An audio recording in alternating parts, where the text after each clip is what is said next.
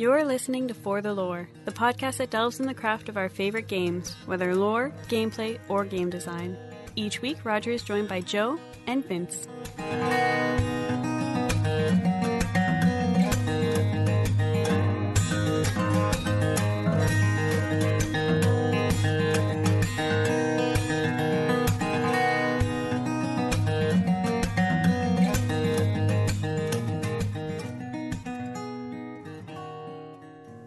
After 6 years, you boys know that I love you dearly. Enjoy the podcast. Love it every week, having that time to chat. All things considered, right here, right now, I would much rather be killing demons. I think you've killed enough demons for the time being. In every conceivable way, I would much rather be playing D3 right now. You know, I'm not even offended by that. Because it's awesome. Yeah, I was almost going to suggest this week we just record the episode while playing Diablo. Dude, I was like this freaking close to saying that. Because Totally would have been down with that. That would have been a ton of fun. Yeah, well, screw you. I got Vince to ask if you wanted to be power leveled yesterday and you ignored us. Wait, what? What? You didn't ask him? I didn't see you ask me to ask him. I asked you twice while I was Never power saw loving it. you. I asked you Never twice. saw it. No, nobody asked me anything. You jackass. I asked him twice. I Listen, said, find so I out wasn't if actually Joe playing the wants game. to I was only be... looking at the screen like maybe 70% of the time. Yeah. Well, I was power leveling Vince. I got him to 70 in like, what, a half hour, if that? It was ridiculous. And then I was saying, while I was doing it, I was saying, oh, there's Joe. He logged in. Just ask him if he wants to come and join us. And I asked... Actually, or if it was yesterday, I would have already been 70. I would have helped you out. No, actually, you weren't on. You were playing a character that wasn't yet 70. So that's why. And then when he never replied, I went, okay, well, is the bastard ignoring us? Screw him then. So there were two opportunities there for Vince to go, oh, maybe I should invite Joe so that he can get power level as well. Well, okay, I think I need to do this then. On behalf of Roger. God damn it, Vince, fuck you. Such an asshole.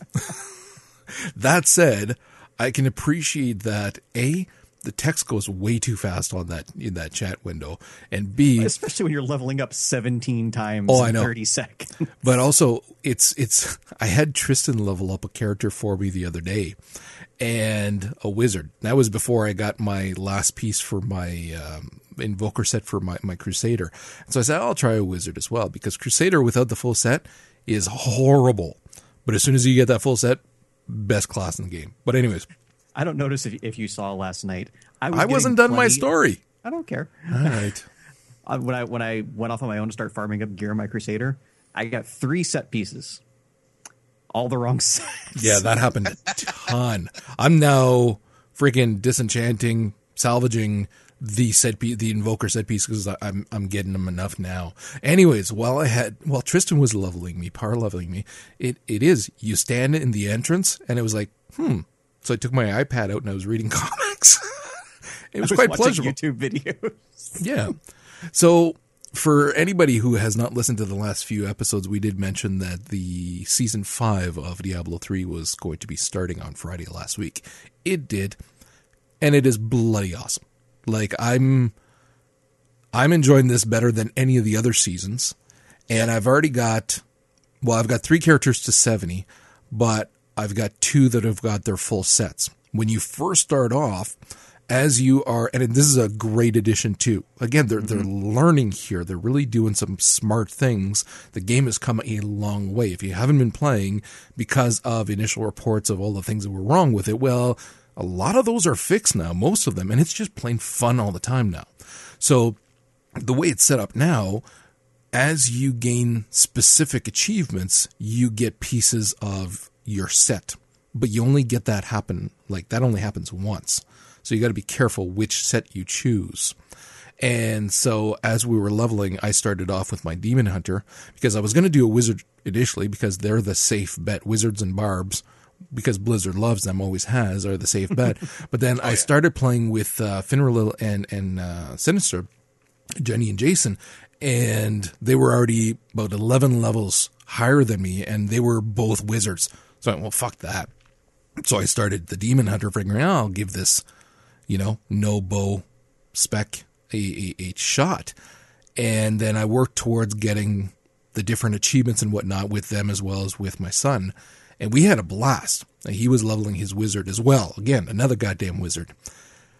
Impale spec with that Shadow's Mantle with the Demon Hunter is ridiculous. You're like one-shotting Guardian Rifts. It's crazy, crazy fun. And then if you have the right dagger, which I just lucked out and got very early on once I hit 70, it every second you get a stack for your fan of knives that gets stronger and stronger. So once it hits 30, you just hit that fan of knives and pretty much everything dies around you. So that's where your AoE. But the rest of the time, it's very much single target damage.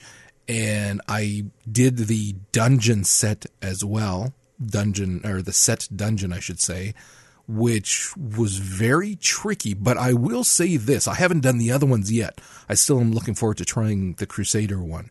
But what they were trying to do is teach you how to play that spec for that set, and it worked. Like, I would have thought, screw you, I've been playing this game for years, I know what I'm doing, I'll just play, it'll be fine. But no, like, especially for this, it's very much about playing safe, precise, everything else, and I figured out how to do that after about 4 or 5 tries, and then I was applying that as I was doing the thing, so it actually worked. I thought that was fairly cool. The only thing I don't like about the set dungeons, and allow me to preface this by saying I haven't collected a full set myself yet, but from what I'm reading online and seeing of other people, is they don't scale. So if you have a whole bunch of Paragon, it's actually harder to do it. Why? Because your stats are too high and you're killing the enemies before you can, group them together or whatever you need to do for some of the special objectives. Yeah, but you can just get rid of the Paragon. I know, it just seems kind of silly. Set it, yeah. I found that it worked. Again, I only did it for the Shadow Mantle. Equip your ancient legendaries and just go with regular legendaries. Like downgrade your gear so you're not too strong. It's kind of weird. Oh yeah, like that ancient legendary barbarian sword that lets you cast Earthquake whenever you cast any ability, including a buff. Yeah, that seems like that should be something I shouldn't equip for those. I want that sword. I have that sword because I'm building to the Earth set on my barbarian. Nice. Okay, yeah. So neither of you have actually done a set dungeon then. Not yet. No, I just hit 70 on my barbarian, and I just got my my 2 set pieces from hitting 70, right, and from killing Zoltan Kuhl. Yeah, so I'm about to have the full set over on my Demon Hunter from the bonuses. Yeah, I'm working on that now. So I haven't done any set dungeons yet, which is next on my list. They're both fun and extremely frustrating. And I talked to a bunch of people who did the Demon Hunter one as well as the Wizard one. Nobody in the others yet. And they were saying the same thing. Like, Tristan finally finished his. It took a lot of tries with his Wizard. But it's the Meteor build that brings you back to life. So you have to die routinely in order to kill a whole bunch of people with Meteor. And I was like, oh my God, that would drive me nuts. And then with the Demon Hunter, you actually have to chain, I think it's 15 or 20 kills without repeating either. So this is where the Paragon levels come in handy, because you want to one-shot everything so that it's out of the way. But yeah, it was bloody fun. I will say, having now 2 characters, and I can't speak for all of them, of course, but these 2, I will say that these set pieces, these sets, are so much more fun than any previously. And that's saying a lot, because some of the other sets that I had, case in point, the one that I had for a while on my Wizard, where it was the time bubbles just drained everybody's life, that was so much fun to play. But these 2 are ridiculous. It's just completely different play styles, and in their own way, each of them just a ton of fun. I think aside from Monk, like, all the other classes got a whole bunch of cool fun stuff. Like, Monk actually got a cool new build with the redone, I think it was the Inna's set, with now you can have 8 of the elemental spirits following you around. Cool. Pretty friggin' awesome. I think the thing is, everybody played the hell out of Monk last season, so nobody's touching it this year, even though we got some cool new stuff too. Well, I am looking forward to playing the other one, but like I've been telling people, I've been having so much fun on my Crusader ever since I've got the full pieces to the Invoker set. And as of as of lunch today, I've actually got every piece of the set that I need. Not just the set, but all of the gear that I need based on the really good build that's up on Icy Veins. And I got them all. So what point are you going pro, Raj? Dude, You've been playing this game way too damn much. Crazy how much fun it is once you have the full set and how fast it is. Like I keep ranking up the greater rifts, and it's one of those where you have to finish one level before it unlocks two more, and then you just keep going like that. And I'm just clearing them off with tons of time, and my health never goes down. Like freaking elite corpse explosions, I stand in that shit. I ain't getting out of here. Screw you. You come at me, bro. And it's a ton of fun. And plus, I've been now doing, and it's a different play style than the Demon Hunter, which you're squishy. You got to be fucking careful and get the hell out of Dodge as soon as there's too many mobs. I've been doing the enhanced, or whatever they're calling, augmented or whatever. Yeah. Greater rifts. What the hell are they calling them again? Augmented, I think. Yeah. First of all, that shit is fucking expensive.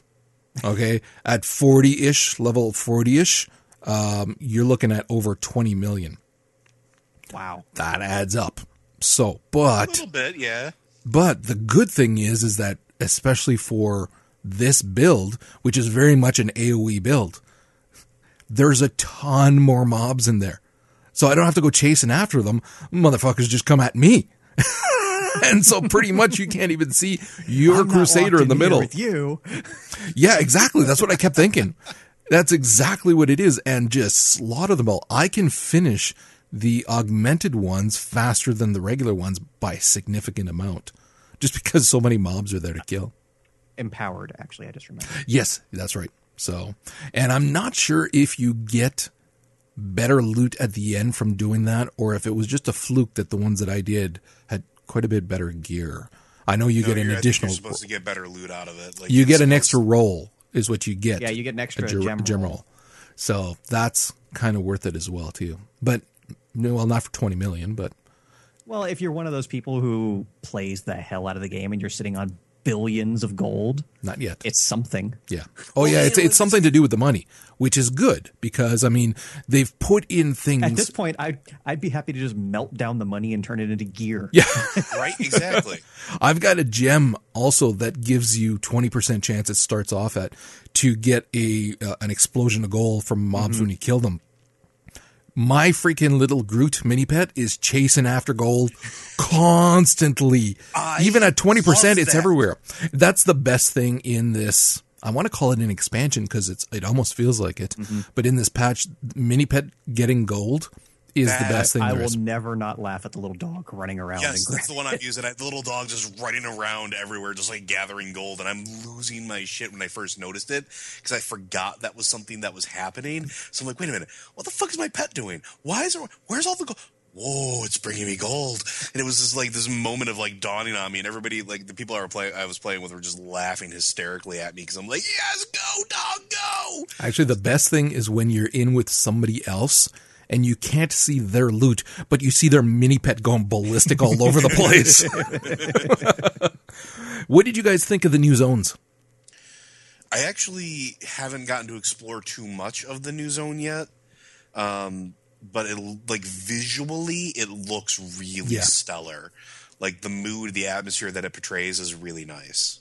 Yeah, I've only spent a little bit in the Royal Wing, Royal Quarters, Which is but gorgeous. I was actually in Grey Hollow for a bunch last night. Like I went there for a bounty, and I just like stayed because it was cool as shit. Like the weird spectral sea monsters, and there's actually a really fair amount of lore in there as well with all the journals. And like once you collect all the journals, you actually unlock optional boss fights for the storyline. It's crazy. Yeah, I know what I'm doing tonight. I found the Leorix Manor was just incredible to look at. I mean, all you have to do is go across and turn left instead, go look at the old one, and then turn right afterwards and go up the stairs and look at the new stuff. And at least in my eyes, it's night and day. I mean, it's just beautiful, beautiful. The new it's also zone, infinitely more regal too. Like yeah. The new zone I found was kind of like it had a lot of atmosphere, but I still found it a little kind of dull. It looks good, don't get me wrong, but it's yet another moody, dark place with a lot of trees to run around. And once again, far too many insects. Like, it'd be nice to have something else. Still, I like it, and I like the fact that, again, as my Crusader, there appears to be quite a few more mobs there. So it was a lot more fun to go in and grind that area as well. See, my problem is right now I'm at this weird equilibrium point with my barbarian. I can't die, but I don't quite have the damage to kill massive amounts of shit yet at certain difficulties, so I'm still trying to find my sweet spot. I found that what I had to do is I was grouping up with people, and because even with like 4 or 5 pieces, you do some damage, just not a lot, but you live through anything. So basically you go in with groups that are DPS, and then just kind of nobody's going to know. Well, they do know, but nobody says anything, that you're really not killing shit very fast, but you're not dying, so you're not holding up the group too much. And if you replace just one skill for the time being with a taunt, at least you're keeping the mobs off of them as well, and then you just replace it once you get the final piece. Because once you get the final piece of Invokers, and all of a sudden your Thorns are doing a significant amount more DPS, it's night and day playstyle. Again, I'm running through, I can do Torment 10 no problem and survive. And it's like, like, what the hell? This early in the game? I shouldn't be, but it's just a lot of fun. And I also like, the other thing that's keeping me playing is not just the fact that it's a lot of fun. And I'm still, even though I've got all the gear that I need, now it's about enhancing it, leveling up those gems and things like that.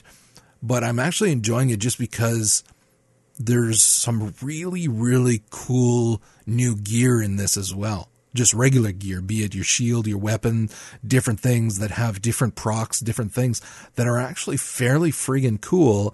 And if you like playing around with that, offers a very different playstyle to mess around with and have fun. Yeah, that's the thing. We haven't even seen like a lot of the best builds yet, because that ring set, that if that's your only set, you get ludicrous amounts of damage based on your ancient legendaries. There's some really cool theory crafted builds out there that most people haven't had time to actually gather all the drops they need, but it's going to be so fun. Like, there are so many legendaries I look at and I'm like, man, I wish I had room for this in my gear set. My freaking tabs are already all full, including the one new one. I need to figure out holder. You're a hoarder. Yes and no. I want to not salvage, but get all the powers from the cube from them. So that's why lately now I've been doing just bounties, straight bounties, just so that I can strip everything, the powers, and then I could just get rid of them afterwards. But I need to figure out, because I know that you can fill up the second page, essentially, quote unquote, page of stats. You can fill them all up, same as the other one. But I've only got the first tab, and I don't know how you get the other ones yet. I'm going to have to figure out. I know the extra tab they added was through Season Journey stuff. So maybe chapter 5 or 6 or something. I don't know. I'll have to see. Because, that's... Or maybe it was tied in with the set dungeons. I don't think so. Complete a certain number of those. Because the thing is that we have to hang on to more now. We have to hang on to those sets to be able to do the dungeons. You got to be efficient, Raj. No. It's all of my things. I'm keeping my things, and you can't make me salvage them. So, anyways, I don't know how much more you want to talk about it. If you guys have anything you wanted to say about how much fun you've been having with different aspects. Honestly, I'm just enjoying the fact that I'm playing, like, I had a barbarian and I've never really given it the time of day, and I'm actually enjoying still going through a season with a tune that I'm not used to. And this is something that even now in season 5 I can still do, because I haven't played it nearly as much as you guys, is that I'm experiencing a barbarian for the first time. I'm experiencing the fun of, like, Vortex and Whirlwind for the first time. I'm experiencing the first time of leaping all the way across the goddamn screen and killing things by impacting my butt onto its face. Like, it's just really entertaining for me, because this is all new to me still. And I'm happy that I can say that after this game's been out for as long as it has at this point. You get a lot of that from the sets, obviously, not just the gear that you get and whatnot, but these new sets. And because they've tweaked the other ones as well, so you can still have a lot of fun. Like Tristan, case in point, even though he has the full set, is actually playing with a split set with one of the other older ones that they've tweaked. And so he's got this insane Archon build where he's like doing millions of damage every second. And he just kind of hovers around pulsating, killing everything. And it's awesome. But I think that, again, the Crusader has been a class that I've wanted to enjoy, but I've hated since its release. And they tried really hard last season with the Tower of Light set. Didn't work. And they got close. The Tower of Light set this season, now that they've made a couple very minor tweaks, like honestly stuff that should have been in place last season, like it's actually really awesome again this season. So like I'm not entirely mad. I'm starting to get that set on my Crusader instead of the Invoker set because I didn't enjoy playing that build too much last season. So I'm excited to try it out again this season. And see Listen, the difference. the Crusader is always fun when you get on your fiery war steed and run the hell away from your friends that are in combat and leave them once every scream 16 goodbye at them. seconds. I mean, come on. That's the worst mobility skill in the game. Are you kidding Yeah, me? but it's great when Dude, you're running away from things. I've got the steed that the cooldown is literally 2 to 3 seconds. Me. But it's great because you just go zip and then wait a couple seconds, boom, and you're gone. And it's like, trust me, I love my friggin' steed. I'm on it all the time. So, but yeah, what I was saying is that, again, it's making us enjoy classes that we otherwise would not necessarily have because of how cool they are. My favorite last season was, of course, my Witch Doctor. And I haven't touched her this season at all, and I really want to later on because I'm seeing freaking locust swarms every time I'm grouping with people, which pisses me off because I think, did a set piece just drop? Damn it, it's just a freaking green locust swarm. Because you see that green everywhere, and it's like, oh, set piece, oh, you fucking bastards. Yeah, Witch Doctor didn't get the huge overhaul that like Demon Hunter and Crusader got, but it got just enough tweaks to make it really cool in a very different way this season. Yeah, and still dangerous. Again, I grew up with some, and they were freaking dangerous. So, plenty awesome. Okay, Vince, any parting thoughts yourself? I would like to see next season give us one free 70 per account, because honestly, 1 to 70 is inconsequential anymore. It's just a waste of time almost. I'd rather have another character slot or two. Well, with added. Rebirth, you don't really need character slots anymore. Oh, yes and no. Actually, you know what? my main thing is freaking stash. That's the biggest thing. Once a season is over, that gear is irrelevant to me. I have lost so much gear in the end of seasons because I never go back to the non-seasonal characters. Yeah, I don't either. I was going to say, maybe instead next time, like, do Rebirth, but instead of setting you back to 0, it just makes you a seasonal character. Like, that's all it does. I'm not saying like everybody should get all their free 70s, but one free level 70 per account per season. I would like that just because, 1 to 70, it's nothing but a time sink at this point. Yeah, well, especially if you know some other people. Because when we actually play to get to 70... For the first day or two, it's everybody slogging through bounties and rifts or whatever to get to 70. And then once, you have a friend who can do torment rifts, it's like it becomes irrelevant. Yeah. Yeah, no, I agree. Okay, let's move on. Vince, you had a crap load to say about XCOM 2. I thought it was hilarious that I put like one link in there and then you just went ham with like, oh, I'm going to find a whole bunch of XCOM No, stuff. actually, some of this was old stuff that you had posted as well. I found some, but some of it was old links that you Roger had posted. never forgets. Have you not learned this, Vince? I just pretend to. So anyways, You're like, did you see all the links? I'm like, no, but I'm good. the floor is yours. Go. So yes, we are in full hype mode for XCOM 2 now. It comes out 3 weeks from now, I believe it is. Important to note before you keep going, you can get XCOM 1 right now in a bundle for $1. Yeah, the Humble Firaxis bundle going on right now is insane. I think it's $15 if you go for the highest tier. You basically get everything. Civ 3, Civ 4, Civ Beyond Earth, and XCOM Enemy Unknown. All with all DLC and expansions. It's insane. Yeah. What we're saying is go and buy this because it's definitely worth your time and money. Just think, I'm buying it just for the Beyond Earth expansion because I haven't gotten it yet, and it's cheaper just to buy it through the Humble Bundle. And I'm just going to give away a whole bunch of games to people. But yes, XCOM 2. Full hype mode engaged. We're seeing so much about the game now. A lot of press and YouTube personalities and whatnot are getting their hands on early builds, pre-release builds of the game. And holy crap, does this just look fantastic. Like, I'm hearing all these shadowy whispers about how cool the story is, but nobody can show it off. Like, they're under embargo of no cutscenes, no story, but show all the gameplay stuff you want.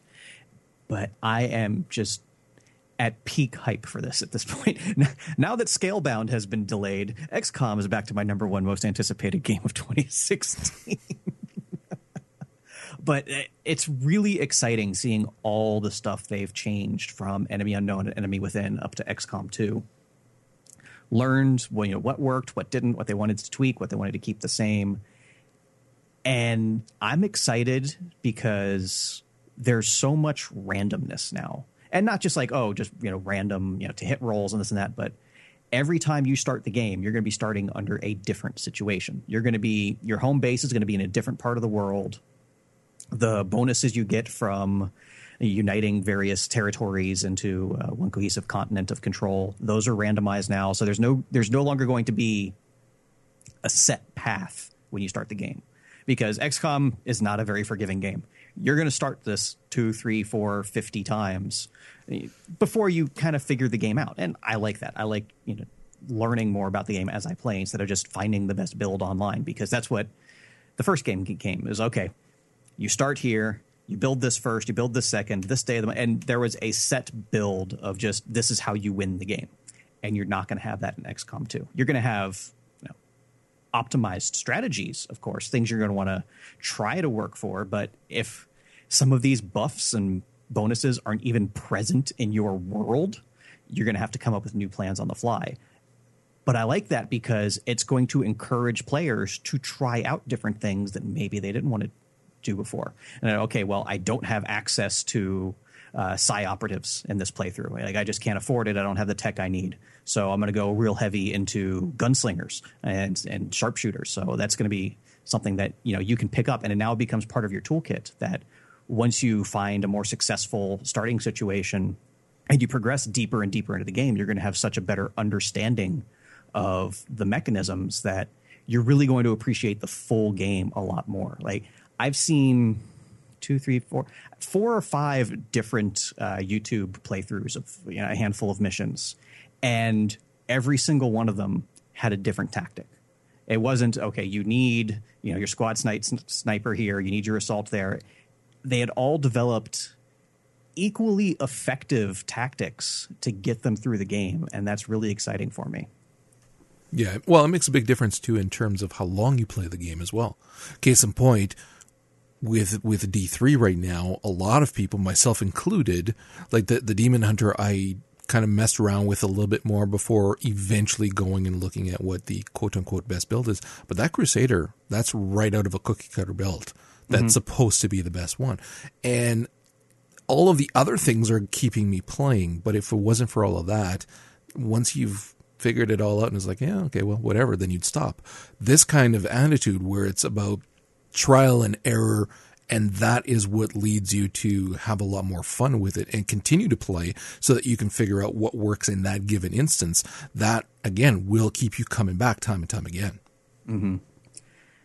The thing that I'm most happy for now is the game has an overarching storyline, of course, of, you're now this resistance, which is such a cool twist on the formula of you being the resistance instead of the defense system. All the missions suddenly have much higher stakes, and the base building and going around the world, all the stuff that you have to do with picking your missions, like in Enemy Unknown, randomly throughout the year, you would get abduction missions where there's 3 abduction sites and you have to choose which one you want to help out. The bonus was you would pick, which reward you want. You always went for engineers because engineers were by far the best reward you could get.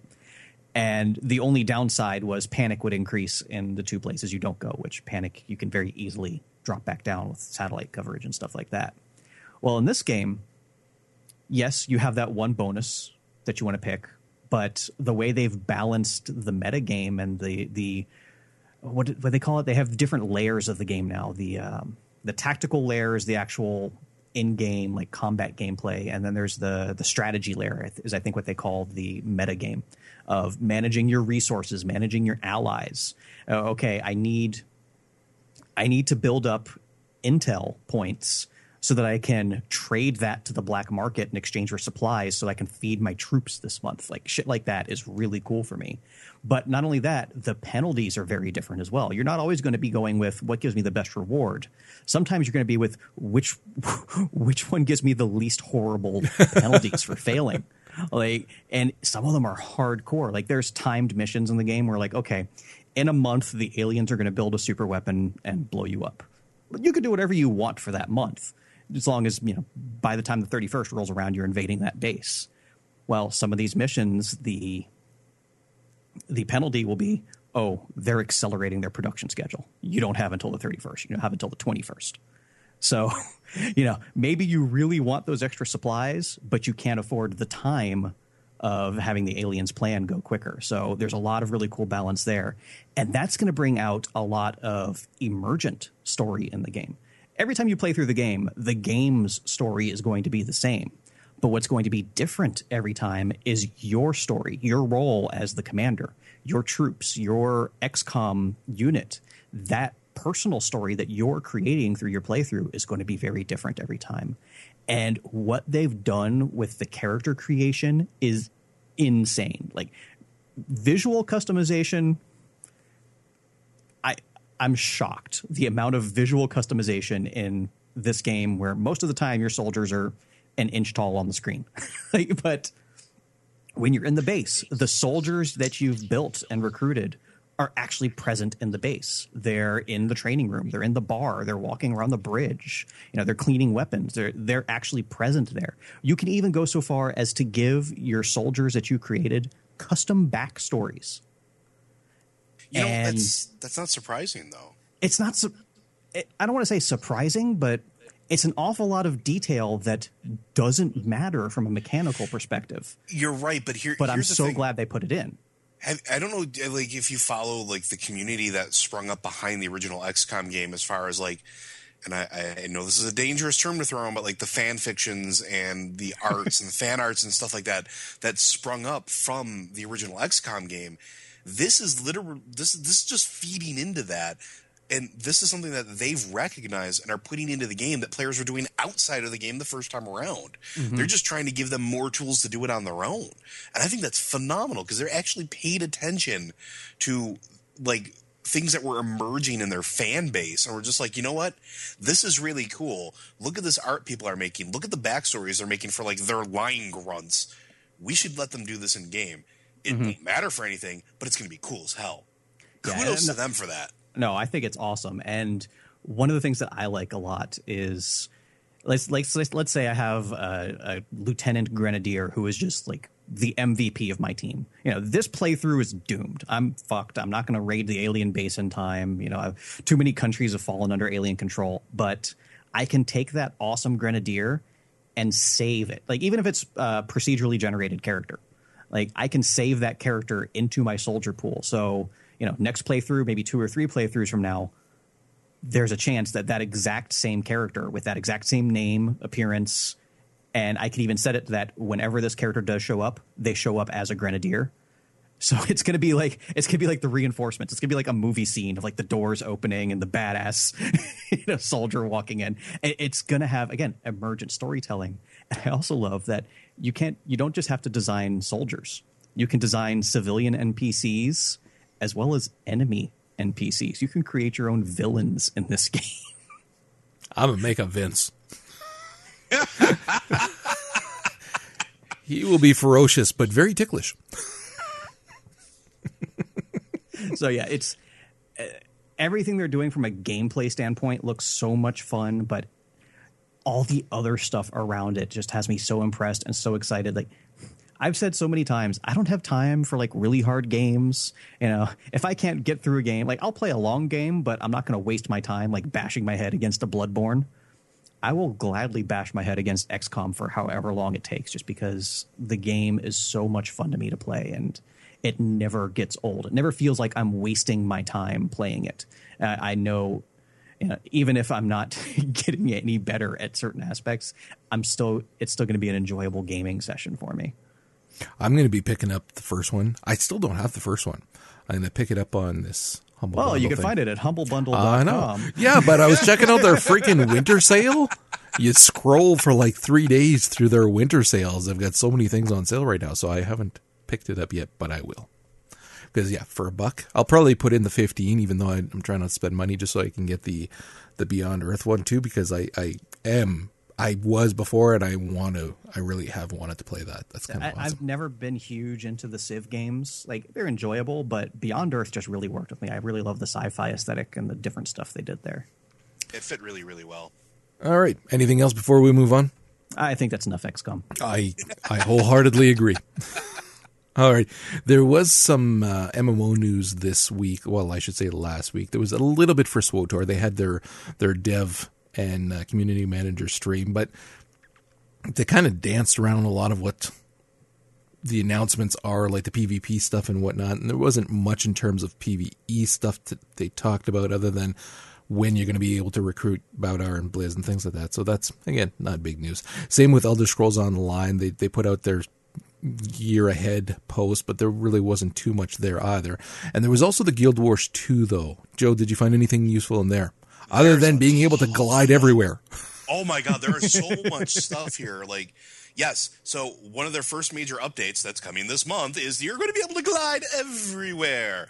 So players have been asking for that, and that's going to open up a whole new realm of like exploring and just kind of figuring stuff out. That's really, really cool. The most important thing that I actually got from the state of the game was their thoughts on their dev cycles. So before actually releasing Heart of Thorns, they were very seasonal updates, right? They were very episodic. They were very living world. They were we're going to keep moving the game along at a steady pace, but nothing really big. Then leading up to the expansion, they switched gears completely. And they took all the devs off of most of the seasonal stuff and just kind of kept things puttering along there and poured everything they had into this major, massive expansion, which I'm going to be honest, it's gorgeous. It's a fantastic expansion, and I mean, it's still free. So, I mean, after you buy it, it's worth it. Yeah. It's absolutely gorgeous, and the mechanics are great. The classes are great, and the game is still phenomenal. Right now, they stated that they're going to do a 50-50 split in their dev time. Seasonal updates are still going to occur every 3 months, so you're going to get the 4 seasons, et cetera, et cetera. You're also going to have team dedicated to major content updates like expansions. That's very ambitious, and that's really cool to me. As somebody who works in software development and works in a company that does that, that's a big undertaking, and I don't think people are going to realize how important that is, because that could be a defining moment for ArenaNet as far as this game going forward is. Well, yes and no. They've consistently been good about that kind of stuff since Guild Wars. I mean, that's the one thing that I've always respected about them, is that content does come through, and I mean, it's typically good and fun, and their support is phenomenal. Like their servers are up damn near all the time. Yes, Blizzard, I'm looking at you. and almost every other MMO now that feels like they need to take a day to reset their servers. Freaking ArenaNet just rocks through it like rock stars. So yeah, no, I have a lot of faith in those guys. Well, I'm not saying that I don't have faith, but I'm just saying like it's a pivotal moment as far as the decision for Guild Wars 2, at least to me. Like it's planning for expansions now too, is what it is. Because for the longest time it was, this is going to be a living world, and then when the expansion came out, it was like, whoa, this was supposed to be all constantly living world and whatnot, and they had to try to sell you on the idea that no, this is a significant amount of stuff. That's why it has to come as an expansion, which I will say, I believe them. It's true. It is. But now to say we're going to keep going with both, yes, it is a big statement. As long as they can maintain it, then again, it's one of the most vital alive MMOs out there, just because there's this constant influx of content, as well as now we know going to be further expansions as well. Yep, and not only are there going to be further expansions, there's going to be, again, continuing updates. Like there's going to be a new raid world boss. They're expanding the way that raids are structured so that players that are familiar with like having lieutenants or marking things, like basically having assistants in a raid, that's something that they're putting in there. They're adding more controls into the game to give you more key bindings, which is awesome, as well as what I thought was really cool from a technical standpoint is you're going to have features like a push to toggle or a hold to toggle mode, so that you can snap between like snap targeting, ground effects, or wherever the case is. I think that's really, really cool. We're seeing that in more of them now. I mean, that's like really WildStar nice. Kind of thing has got that down to science now. And yeah, we need to see that in pretty much every MMO from now on, just because it makes such a huge difference in how you play the game. It adds so much to gameplay and combat going forward. It also adds a lot to accessibility too for players, which is a big thing, because if you can't hold down a button or if you can't really click a toggle quick enough, you have your choice between the two, and that goes a long way. There's going to be a new raid wing coming out, Salvation Pass, which is going to be it looks like it's going to be a lot of fun. It's going to have new masteries, new rewards, new bosses, and new mysterious things in the Maguma jungle. There's going to be the Lunar New Year event. There's going to be a PvP League launch in February, where there's going to be PvP League seasons, which is awesome. It's just everything that I saw here is that this tells me how well this game is still doing for that. Yeah. And that warms my heart, because I absolutely love this game, and everything I saw here, pure gold. Yep, definitely. You found something else this week, or I should say last week again, that was freaking awesome. This Lands of Ruin, which we need to get more people working on this kind of thing, because until VR gets to a point where we can all sit around a virtual table playing together, this is the kind of thing that you can really have a lot of fun with by incorporating traditional tabletop and new tech, and I'm all for that. I thought it was awesome.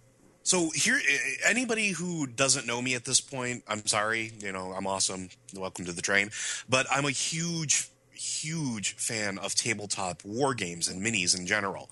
The problem is a lot of times those games are very static. And while there's stories and there's scenarios and there's missions, they're not very dynamic. What you set up on the table is static throughout the entire fight. Yes, dice rolls can happen and they'll change the effects. About a couple of years ago, there was a company that tried to make a game. It was Arcana Golem, or Golem Arcana, and it was trying to make an augmented virtual reality where you would incorporate minis as well as an augmented virtual reality through a mobile device, and it was supposed to make the game more dynamic. Failed absolutely miserably. Excuse me. But now we have this another company, which is 6X Games, who's producing this wonderful game that, while the game itself seems a little convoluted from a rules standpoint, the fact that they're integrating miniatures, tabletops, and standard stuff like that with a control console template that's an application you run on a mobile device, a tablet, or a PC, that also has things that happen outside of your control. Like, one of the cool things that got to me was that there's going to be AI-controlled NPCs that will interact with you before, during, and after a battle. That's a really cool concept, because generally when you're playing against somebody else, it's just the two of you moving stuff around. There's really nothing else unless you invite a third person, which is just kind of weird and awkward. Here, you can attract other monsters to the field. There could be, weather conditions that start to affect gameplay and your rolls and how your attacks go. And there could be non-combat NPCs that are just like village folks that are trying to get out of the way. And that's really, really cool, because to me, that opens up a world of possibilities for campaigns, for storytelling, for wonderful handcrafted missions, and for something that doesn't feel static. It produces an absolutely wonderfully dynamic experience for a tabletop player. It also opens up an opportunity for those players that are interested in tabletop wargaming that don't have somebody to play with. Because this is another thing where you can set up to play against the computer. You can play against the AI in real life. You can play against your own Deep Blue, so to speak, in miniature wargaming. That is absolutely insane to me. Everything I'm seeing here is phenomenal from a technology standpoint, because merging those two hobbies, it's been something that people have been trying for years. And 6X Games, they're hitting the mark. Everything I'm seeing from what they're producing is they know what they're doing. They know what they're looking for. And this is opening up a whole new world of possibilities for people that are into mini wargaming or just fun technology or storytelling or campaigns and missions like I am. I'm so jazzed for this. I really, really am. Well, what I like about it is that since the software is handling so much of the math and the rolling and all the rules, Screw math. You're able to put in a lot more creative rules, like encumbrance and a lot of the cool stuff that they're adding in. Yeah, like it allows you to do that without making the game more complicated. It's just, okay, check off this on your character inventory and the game will handle the rest. I really like that because I forget who it was, but a wise man once said, watching two people play Warhammer on a tabletop is a competition of who knows the rules the best, not who's the better strategist. Yeah, it's fairly accurate. The way that I look at it is the same way as what Corey has said about Hex, wherein they're able to do a lot cooler things with cards and things that they can do because it's all done digitally and the AI takes care of it for you, because otherwise you could not do a ton of what's in the game if you were actually had the cards and had to do it yourself and keep up with everything. Whereas because the AI is doing it all, it's a joke, and it really adds this insane level of fun to the game otherwise. And that's what this has the potential to do, wherein again you're playing because you want to have fun, not because you want to keep a spreadsheet of everything. Well, and the other cool thing about that too is, and it was something that they pointed out in their own mission statement, it's adding realism, not complication, to games as players want. So, like, if you want to have a game where you're counting ammunition and you have to make decisions on that, you can. If you want to have a game where encumbrance is a thing and you have to watch how much weight you're carrying, fuck encumbrance. But I'm just fuck encumbrance. But you can also turn it off, and then you can make Roger very happy. But it's cool because or you could turn it up to extremely punishing.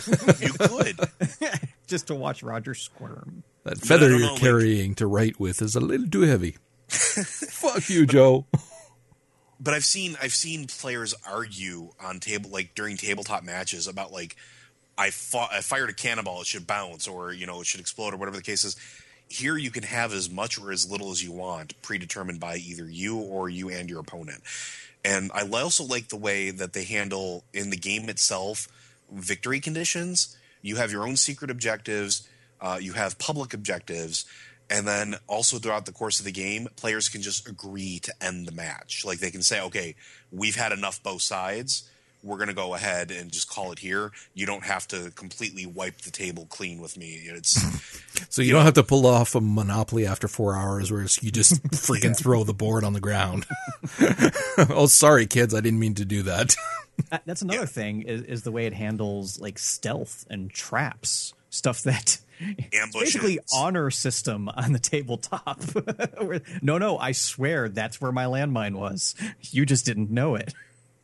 Well, I also like that too with the characters and secret deployment, like the way that it handles that as well, because it's pre-marked. You mark it during your deployment in the app, and then the app knows which character is, your actual named character that's just hiding among the ranks of your standard troops.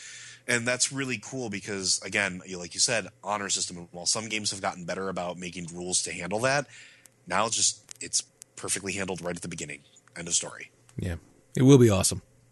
Okay, moving on. We have now been starting to get even more news from people who are playing The Division.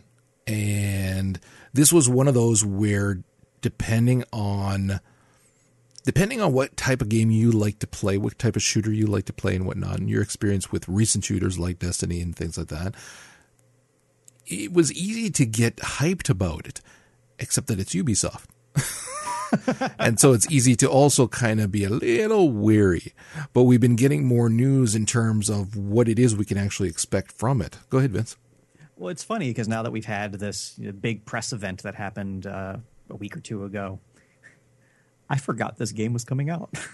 Oh, I didn't. We first heard about it, 2.5 years ago? It's been a while, yeah. And it's been noticeably quiet for a significant portion in the interim, but it comes out in like March, I think. So we're getting these big press events and a lot of people getting their hands on near finished versions of it, alphas and betas. And on one hand, it's really cool.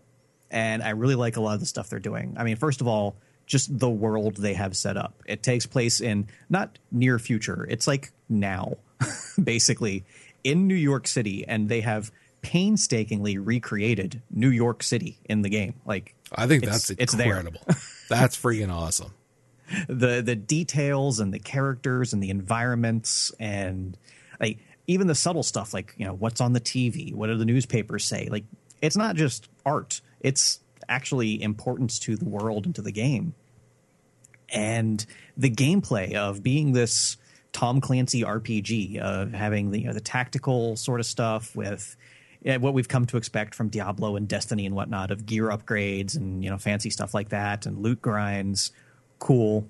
I love the concept of the Dark Zone, where it's this higher level area where all the best loot is, but you can only get the loot out from certain extraction points. And once the extraction point is activated, everybody knows, hey, there's a guy standing there for the next 5 minutes with some cool loot. So it gives a lot of cool gameplay aspects. But on the other hand, when I watch people play the game, not that interesting. Like, I was actually watching some videos earlier tonight before the podcast. I literally fell asleep. Yeah, but you're getting old and you need your nap after work. This is true. Nights. Give me a break. But Roger's speaking from experience. It's true. I also watched Darkest Dungeon, some gameplay of that, and I didn't fall asleep. So, just saying. Like, it has people are likening it to Destiny of, well, okay, yeah, it's an RPG. It's not a realistic shooter. You're not going to get a one-shot kill with a headshot. Like, well, you're doing Destiny, but that's beside the point. Like, yeah, it takes, a clip or two to take down a regular enemy. Like, a clip or two for a regular enemy is pretty absurd. Excessive from my point of view, and especially since it's not Destiny. You're not running around. You're not jumping. You're not flying. You're not throwing grenades. You're not dodging. You're hiding behind a desk and shooting from cover for however long it takes to unload 2 clips per enemy into 20 enemies. Like, into a dude who's wearing a sweater. Yeah. And like, what little did Johnny Shooter know is that he was actually just missing every shot. They all hit non-vital points miraculously. All the bullets went through the same hole, so they didn't cause any additional damage. So I love absolutely everything I see about this game. It looks so interesting, so engaging, so much fun conceptually. But then when I look at the actual gameplay of in action, I'm like, I don't want to play this. I think I would want to play it a lot more were it not for the fact that everybody's a bullet sponge. That's a huge turnoff for me. It's not because of the disconnect per se. Mm-hmm. I can wrap my brain around that. Oh yeah, let it go kind it's of a thing. video game. I can get over that. Yeah, Yeah. it's not fun. Right. When you're playing a game where someone may need 4 or 5 shots, yes, that's excessive, but you can still rationalize it a little bit more because it kind of, okay, well, Body armor, you might not have hit them properly, or it could be any number of things. Adrenaline's pumping, they're just going to keep coming after you kind of thing, whatever. But it's still kind of fun because then you are trying to get either a headshot or, something that will work in your favor to take them down faster. But when it is something where they are quite literally a bullet sponge, and we see that in Destiny 2. Mm-hmm. The excuse in Destiny is, well, it's a boss, it's from another planet or whatever, it's got different armor, so yeah, you're going to have to shoot with it. a boss type character being a bullet sponge, but I mean, most within of the trash reason. mobs aren't. It just it gets boring is what I'm saying. Oh yeah, So- there's a limit, of course, and Yeah. Destiny has done a good job of recognizing Well, that, and except for the bosses, but slightly. But with this, if you're needing to unload a couple of clips just into Joe with a freaking trench coat or hoodie kind of thing, Well, it's because I'm secretly 2 midgets. I mean, I'm sorry. there is that. Okay, we did establish that. But for everybody else, that just slows down gameplay for no other reason than to slow it down. And I that's not fun anymore. Yeah, like especially since it's the Tom Clancy style game of you can be as awesome and tactical as you want, but it doesn't matter. Like your secured, tactically superior position isn't going to help you much when there's 7 guys running at you at once and you just literally don't have enough time to kill them all, no matter how tactically positioned you are. Like it kind of loses that Tom Clancy feel. Yeah, and that's a big thing for me because like one of my favorite games was Rainbow Six Raven Shield, and I played the hell out of that game. And that game was about finding a tactically superior position, not running and gunning and like just dumping bullets into people. And I like those games because it was slow and methodical. I don't like to run and gun all of the damn time. I like coordinating with team members. I like figuring out like, okay, well, here's our kill zone. Here's our ambush tactic. Here's what we're going to do. Stuff like that. I enjoy that. And the fact that one shot doesn't necessarily equal a kill. If I shoot you in the face, I'm going to have a problem with that. That's going to greatly reduce my enjoyment of it. And I think you're absolutely right. At that point, it stops feeling like a Tom Clancy game. Right. If you're going to have all the other trappings of the strategic gameplay, but you're lacking in that one aspect, it kind of diminishes the whole in my eyes. See, for me, it's a wasted opportunity. You spent so much time crafting New York, and instead of making it so that players will find rooftops or alleys, work together creatively to snipe or shoot or distract or whatever enemies so that they can, again, tactically, like you're saying, get past, it's just going to be a line up, hide behind this turned over cab and just fire 3-4 clips, move to the next spot. So it's a wasted opportunity when you're looking at the setting, which would allow you to have so much fun. And even you want to play solo and just go along freaking rooftops sniping snipers just for fun kind of thing. Sneak up behind them. All of these different play styles that you could have a ton of fun with. Just nobody's going to bother with that because what's the point? Yeah, just have the best gun with the biggest clip and you're going to win. Yeah. So, all right, let's move on. Joe, you had like 3 freaking trailers that you were super excited about. The end of the show is yours. Go. So the first one that I want to talk about is actually going to be Technomancer. We talked about it previously, but we're actually starting to get some more developed trailers and information about the game. For those of you that may have missed that, it's a game set 200 years after humans have colonized Mars. You play as a technomancer named Zachariah, who's kind of running from some secret police. And when I say technomancer, it is a perfect melding in the cyberpunk style of magic and machine. And you can do really cool things like empowering weapons, causing all sorts of like neurodisruptions and things like that. It is an RPG where you can choose from 3 styles of combat. There's a warrior style like sword and board. There's a monk style quarterstaff combat, and then there's an assassin style like daggers and shadowy thievery type stuff. And then you have another skill of just pure technomancy where you can unlock different abilities to infuse either through your weapons or just use them as like a mage would. It's really damn cool. You get companions can level up, and you get to explore Mars. And you get to explore these weird fucking creatures and weird people, and everything I'm seeing about this is just really nifty. Like, the visuals are cool, the setting is awesome, the atmosphere is cool, and the idea of a technomancer is just really, really fun for me. I think that's absolutely phenomenal, and I want to see more.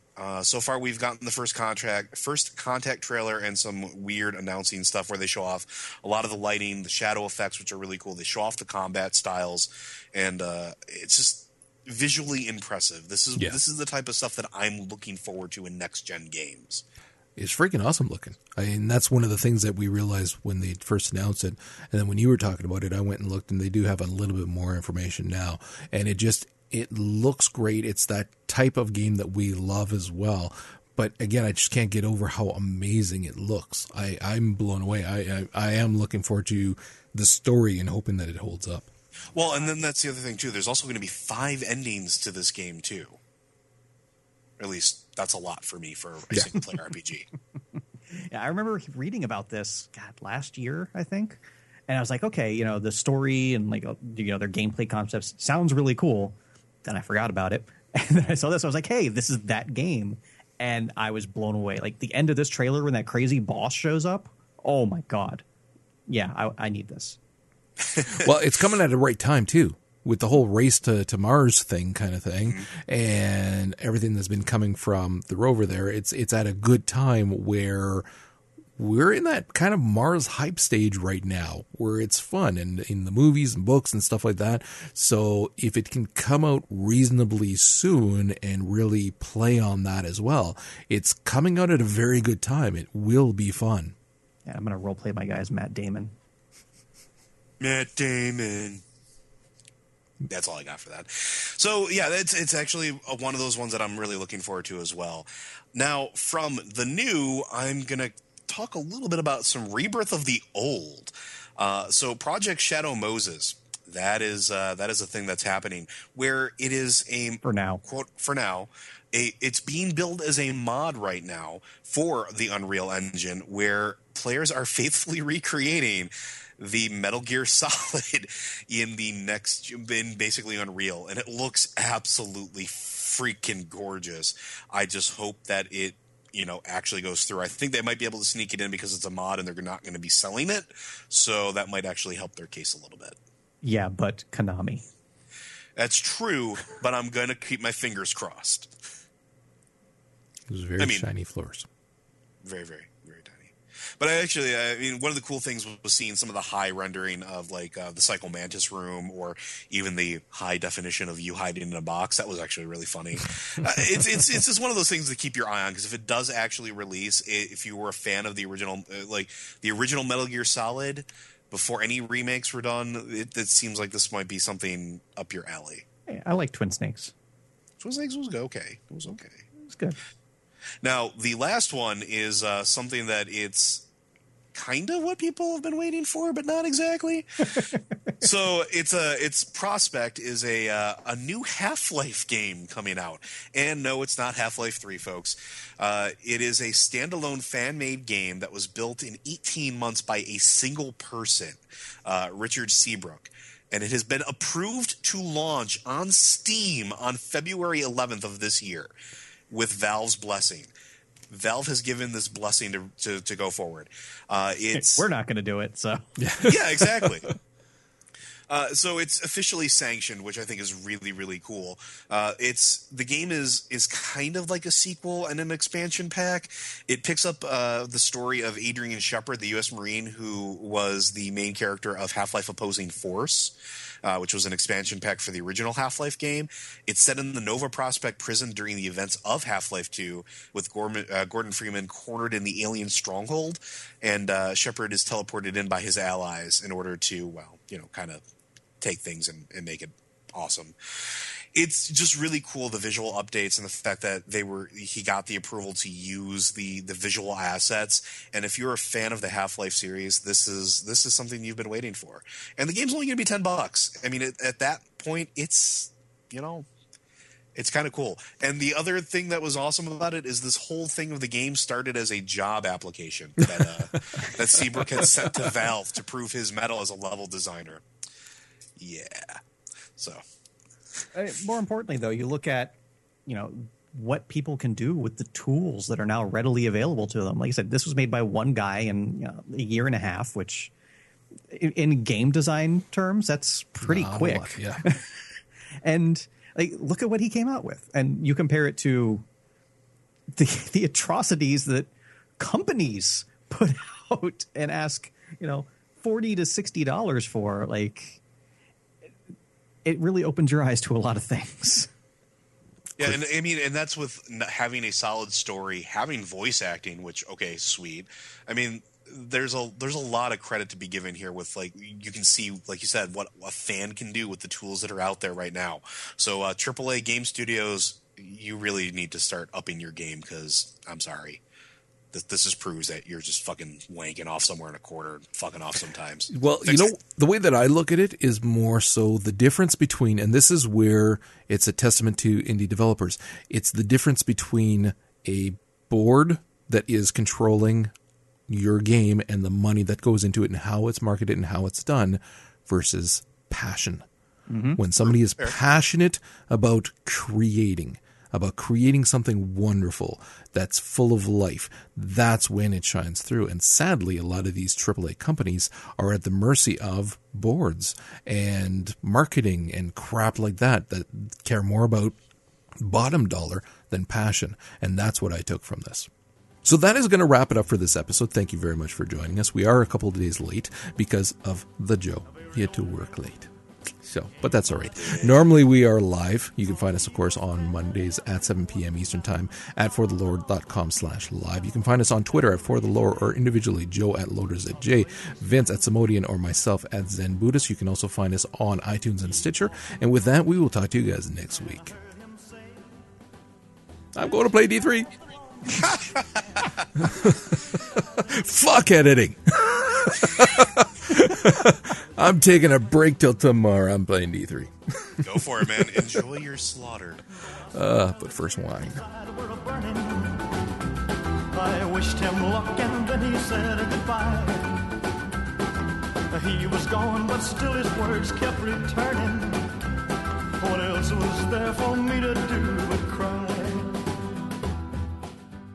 Thank you for listening to For the Lore. Each week, the show is broadcast live on Mondays at 7 p.m. Eastern. Stop by forthelore.com/live to join the conversation and have your thoughts discussed on the show. If you'd like to hear more from the guys, check out Comic Book Informer, a weekly podcast from Vince and Roger, as well as Popcorn Ronin, a bi-weekly movie, TV, and anime podcast. And lastly, thanks to Manelli Jamal for the show's theme music. We encourage everyone to check out his site, ManelliJamal.com, or find him on iTunes and help support this incredible musician by picking up his CDs. Would you believe that yesterday this girl was in my arms and swore to me she'd be mine eternally? And Marie's the name of his latest flame. Yeah, Marie's the name of his latest flame. Oh, Marie's the name.